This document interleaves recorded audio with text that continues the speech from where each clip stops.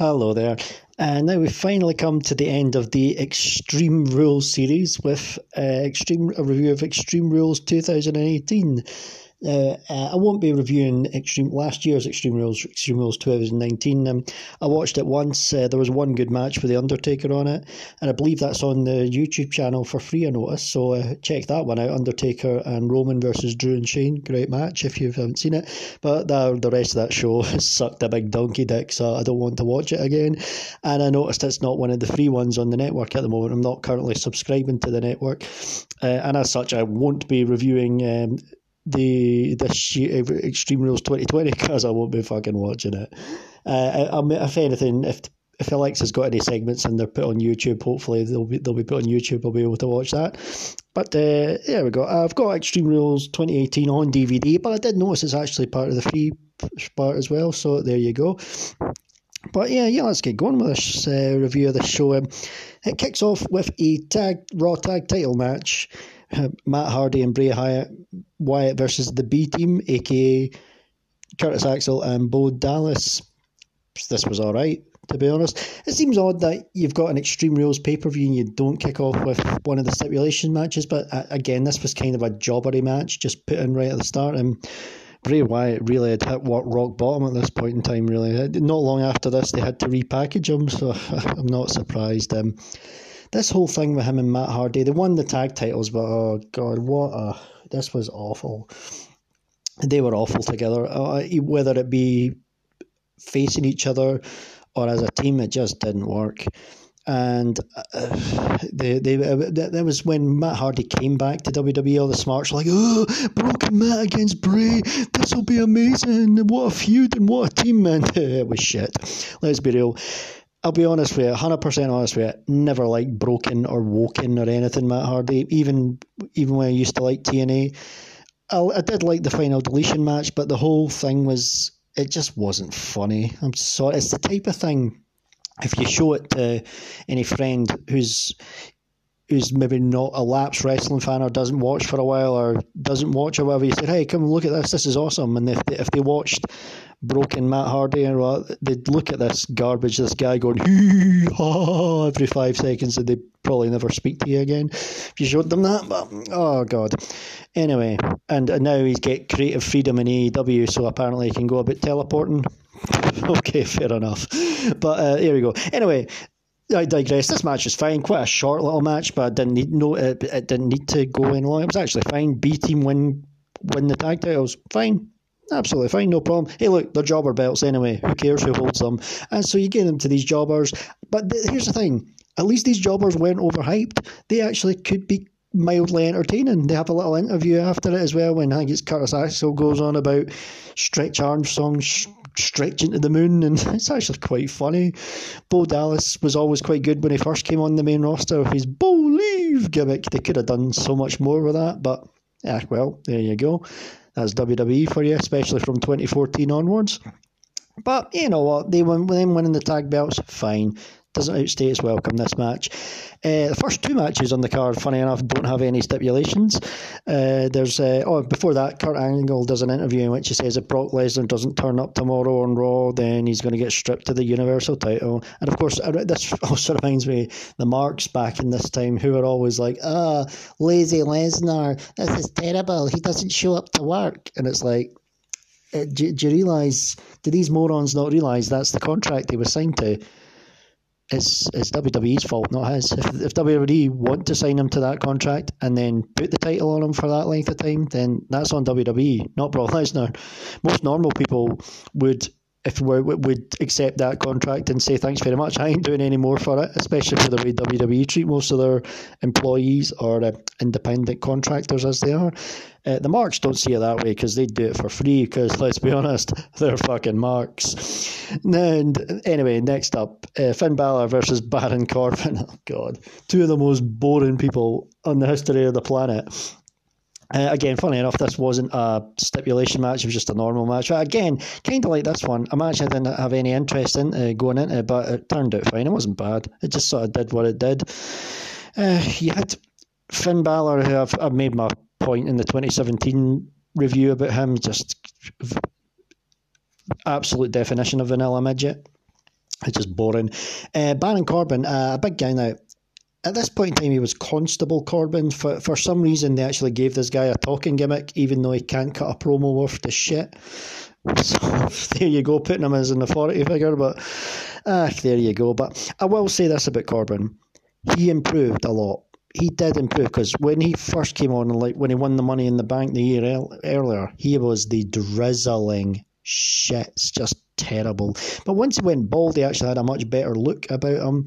In real life, he actually comes across as quite well. I think he's quite funny when he's twittering, when he like owns Meltzer and the Smarks and everything. So I like him better off screen than I do on screen. I will say that for him. So, and he did improve. So if somebody improves, fine. That's all you can ask for, and you can see effort from him. So fair play to him. Balor wins with a inside cradle. Nah, whatever. It is what it is. Could have been worse. Up next, Asuka against Carmella for the SmackDown Women's title, with James Ellsworth in a shark cage above the ring. Quite a fun match, actually. I quite like this match. This was a funny one. This really came across what I thought. When Asuka first came to the main roster, I honestly think this near 2-year unbeaten streak in NXT did her no favours. None whatsoever. There was kind of no need for that. There was this ridiculous hype that she could never live up to. All the smarts pumped her up, saying, oh, she should always go unbeaten. She should go unbeaten for years and all this. But then it became, okay, the problem is she couldn't cut a promo because she can't speak English very well. So every week she was on TV, she had to wrestle, which meant in the first few months she was on Raw, she basically ran through the entire Raw women's division. All their matches were predictable because you know they weren't going to end the streak on a random Raw. Even tag matches with her became predictable when they started saying that her streak was on the line in tag matches, to the point where it even ruined the Mixed Match Challenge, when you had Michael Cole every 5 seconds going, remember guys, Asuka's streak is on the line in this tag match, even if her partner gets pinned. It's like, well, cheers, you should have said spoiler alert there, Michael, but fuck's sake, they did her no favours, and I think that really didn't get her over too well with any sort of casual audience. She's better now from what I've seen. I don't really see much nowadays, but from what I've seen, she's doing the shouting in Japanese, and people seem to like that, I suppose. I mean, to me, I think that could get very old very quickly, but whatever. She's trying again. Fair play to Asuka, but in this match, yeah, Carmella's another one. She had a nice little run with the SmackDown Women's title. I think they brought back James Ellsworth because Carmella's always best when she's got a sidekick, like such as when she had Ellsworth all those times back, and when she was paired with R-Truth, because on her own, I don't dislike her, but there's nothing special. She's all right, but I'm sorry, but with her heel run, a lot of the time she just came across as a Poundland version of Alexa. She just did, just nowhere. She was like she was trying to be like that, but never as good. Like, for example, the night she won the SmackDown Women's title, she tried to do like the Alexa Elimination Chamber promo, and it was just a cheap copy. It just didn't work. Sorry, just didn't. But here she retains the title because Asuka gets pushed into the cage when it's lowered down. Fair enough, good result. Smarts cried about this. I was happy, so that makes me, when the Smarts have a meltdown, it's always good for a laugh. So fair play. That's a fun little match. I actually quite liked it. Ellsworth was somebody who I always liked actually as a character on screen, but you kind of found out other stuff about him in real life, and it's just like, shame, bloody shame. Anyway, let's forget about that. Moving on. Up next, US title, Jeff Hardy versus Nakamura. This is a funny one because Nakamura low blows Jeff Hardy behind the referee's back before the bell rings. And then when the bell rings, he basically Kinshasa, or whatever it's called, and then pins him within seconds. So this match is over with pretty quick. Nakamura wins US title. Fine by me. I didn't really care going into this match. So if you want to get it over with quickly, suits me, to be honest. Nakamura, the whole Nakamura going about low blowing people, he started doing it after the WrestleMania match with AJ Styles, and then he started doing it like literally every week for months on end. So it was just like, whatever. It's like once they get one thing in their head, WWE, they just do it over and over and over again. It gets boring after a while, but there you go. You got this match out of the way quickly. For some strange reason, Randy Orton comes out and attacks Jeff Hardy. Eventually, they did have a Hell in a Cell match, I think, in September, but at SummerSlam, they just did Jeff Hardy and Nakamura again. So if this was going to...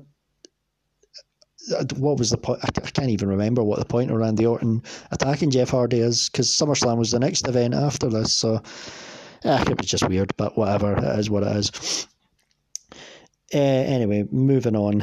Up next, Team Hell No versus the Bludgeon Brothers for the tag titles. So this was interesting. You actually reunited. Daniel Bryan was not long cleared at this point, so you reunite him and Kane, which is quite a nice move, actually, because this always ties in to what I say about Daniel Bryan being the best of the smart favourites. He can play a character. He can get anything over. And that was an example of that even before the whole Yes Movement thing. Him and Kane were really good together. They were in some great little segments. The Dr. Shelby stuff, this is a prime example. The stuff with him, Kane, and Dr. Shelby were really good back in, 2012, 13, whatever it was. They tried to do that again a couple of years ago with Sasha and Bayley, and guess what happened? It was shit. You know what the difference is? Daniel Bryan and Kane are entertaining performers. Sasha and Bayley can't act worth the fuck. That's the difference. But anyway, earlier in the night, the Bludgeon Brothers attack Kane, so it's a handicap match for much of the time. Then Kane comes in towards the end.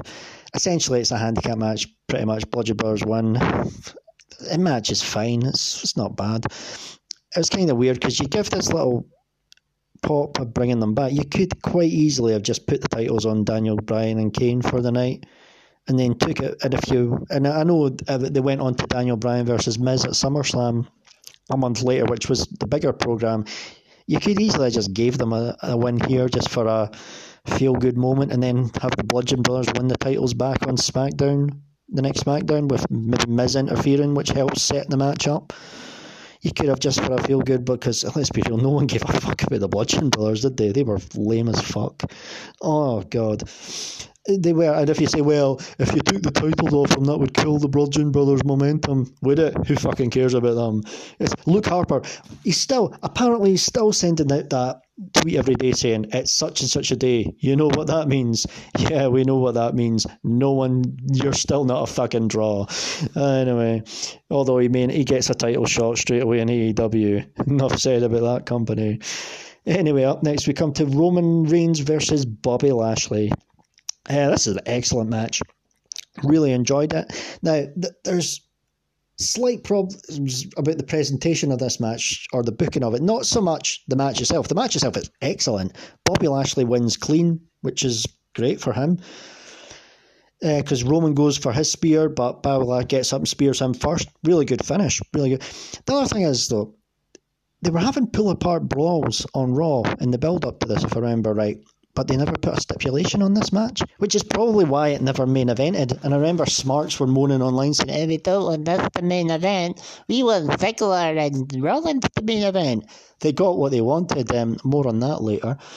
But, yeah, the match itself was really good, but there was no stipulation. When you could easily put something, even false count anywhere or something like that in there. It was, and eventually, again, a couple of weeks later on Raw, they had a rematch with Reigns when Reigns beat Lashley in it, but that was officially a number one contenders match for Brock Lesnar at SummerSlam. I mean, here's the thing. It's nice that Bobby Lashley got a win, and in many ways, it's his best win since being back in WWE. I know he held the Intercontinental title, but that doesn't mean much.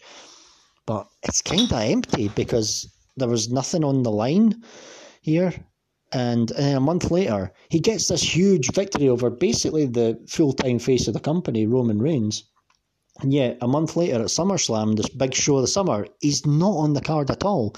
Not even on the pre-show, which is just mind-boggling. I mean, it's almost as if they threw the Smarks a bone saying, hey, look, we're going to have Roman lose a match. And I get that they wanted Roman to beat Lesnar and things, but they could easily have gone to some sort of thing in which it was a triple threat match between Reigns, Lashley and Lesnar at SummerSlam. That would have been a fresh match. It would have got at least some sort of interaction between Lesnar and Lashley, but no. So the match itself in isolation is really good match, well worth watching. But the bigger picture, hindsight's a wonderful thing again, type thing. coming off of this. So here you go. Anyway, up next we have Alexa Bliss versus Nia Jax in an Extreme Rules match for the Raw Women's title. Now, here's the thing. If you want to... The only way... if you want a stipulation match to main event Extreme Rules, that makes sense. So that maybe makes sense why Reigns and Lashley didn't main event, okay? So you could actually have made an argument for... Even putting my bias towards Alexa aside, you could actually have made an argument for this match main event, and I'll tell you why. Well, first of all, it's an Extreme Rules match. The name of the pay-per-view is Extreme Rules, so there you go, there's that. There's also, when you look at it, it was the most personal rivalry going into this. It was the longest standing rivalry, because this goes back to WrestleMania, the whole bullying, body shaming angle, and then they've been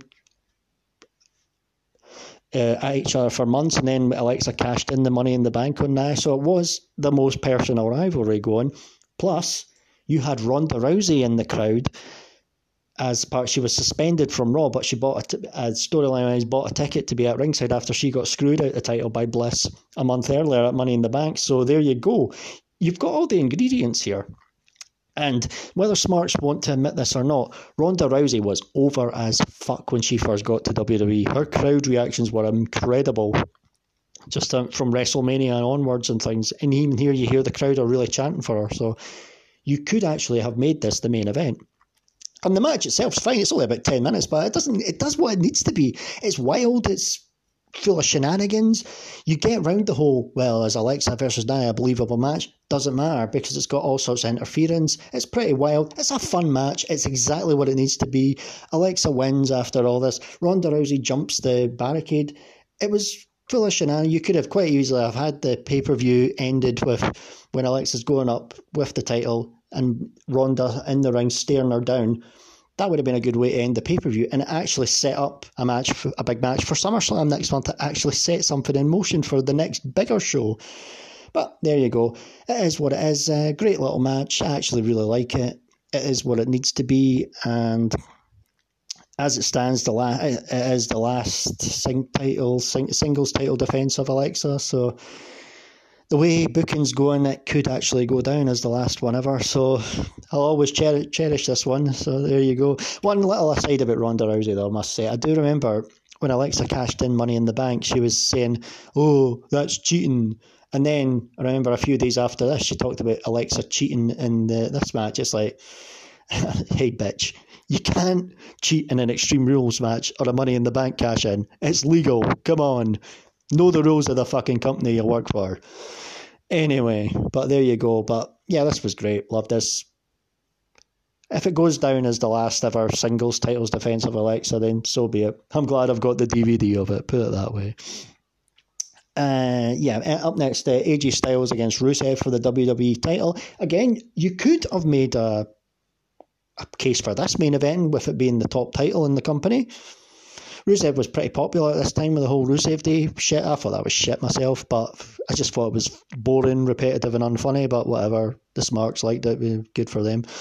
The match itself's actually really good, but again, there's no stipulation, so again, I get why you wouldn't main event a pay-per-view with a non-stipulation, and let's be real, it's almost typical WWE. The Rusev Day thing was kind of quieting down, so that's when they put Rusev in the title picture, when it's kind of, the momentum's kind of quieting down. There you go. That's enough said. But I do like Rusev and I like AJ Styles, and this was a really good match. It's an entertaining match. Well done, well played. I liked it. And then we finally come to the main event. Now, this is a golden example of why you do not give the Smarks what they want, because they don't know what they want, and when they get what they want, they'll find a way to shit on it. They always fucking do. You have now got, in this main event, Seth Rollins versus Dolph Ziggler in a 30-minute Iron Man match for the Intercontinental title. Okay, fine. Now, here's the thing. The match itself is fine. I actually think it's quite a good, entertaining match. But there's several things wrong with this, in many ways, with this main event. And one, Extreme Rules is meant to be all about extremeness. So why is a work rate match a match that's basically about work rate in which you can get disqualified, and there is a disqualification in this match? Why is that main event in a hardcore, what's supposed to be a quote-unquote hardcore pay-per-view? That makes no sense. But the worst thing about this is we get to there's about 7 minutes into this match, and you've got the clock showing the score on the screen. But every time it gets to 10 seconds till the next minute passes, the crowd start doing the 10, 9, 8, as if it's the Royal Rumble. And then when it gets to 0, okay, and I'll admit, the first time they did it, when I realised what they were doing, I remember watching this thinking, that's quite funny. I did laugh the first time they did it. Second time they did it, I was like, okay, we get it. Third time they did it, I was like, okay, enough. We get the joke. They did this for 23 minutes straight. 23 times the crowd basically did this. So the crowd, the Smarks, get the main event they want for this show, and they shit all over it. And they act like absolute imbeciles because they don't know how to act in public. Anyone who actually sees these types of people would be like, no, I don't want to be associated with these types of people. You got what you wanted. You got what you wanted, and then you acted like this. Unbelievable. And most people, I remember watching this, anytime I've ever watched this back, I've had to mute the telly when they start doing this, because it's unbearably annoying. Unbearably annoying. But having said that, I'll go back to the match itself. The match itself's actually fine. I actually think it's quite a good little match and everything. I'm not really one for the whole work rate thing, but the match is fine. I've got no problem with the match. It's quite good. I think it's worked quite well in the bit when Drew McIntyre gets involved and basically beats Seth Rollins down, even though it causes a disqualification for Ziggler. That actually kind of made sense because Ziggler picks the bones and actually gets himself back in the match. That actually logically made sense, so I don't mind. When the finish comes up, it's a draw, and then Kurt Angle comes out and says, hey guys, let's do it again, and sudden death. It's like, yeah, it's not Shawn Michaels and Bret Hart. Come on, the match was fine, but let's be real, it's not Shawn Michaels and Bret Hart. Let's not try and ape that finish. But within a few seconds, I think McIntyre distracts Rollins, and then Ziggler hits a zigzag and retains. So there you go.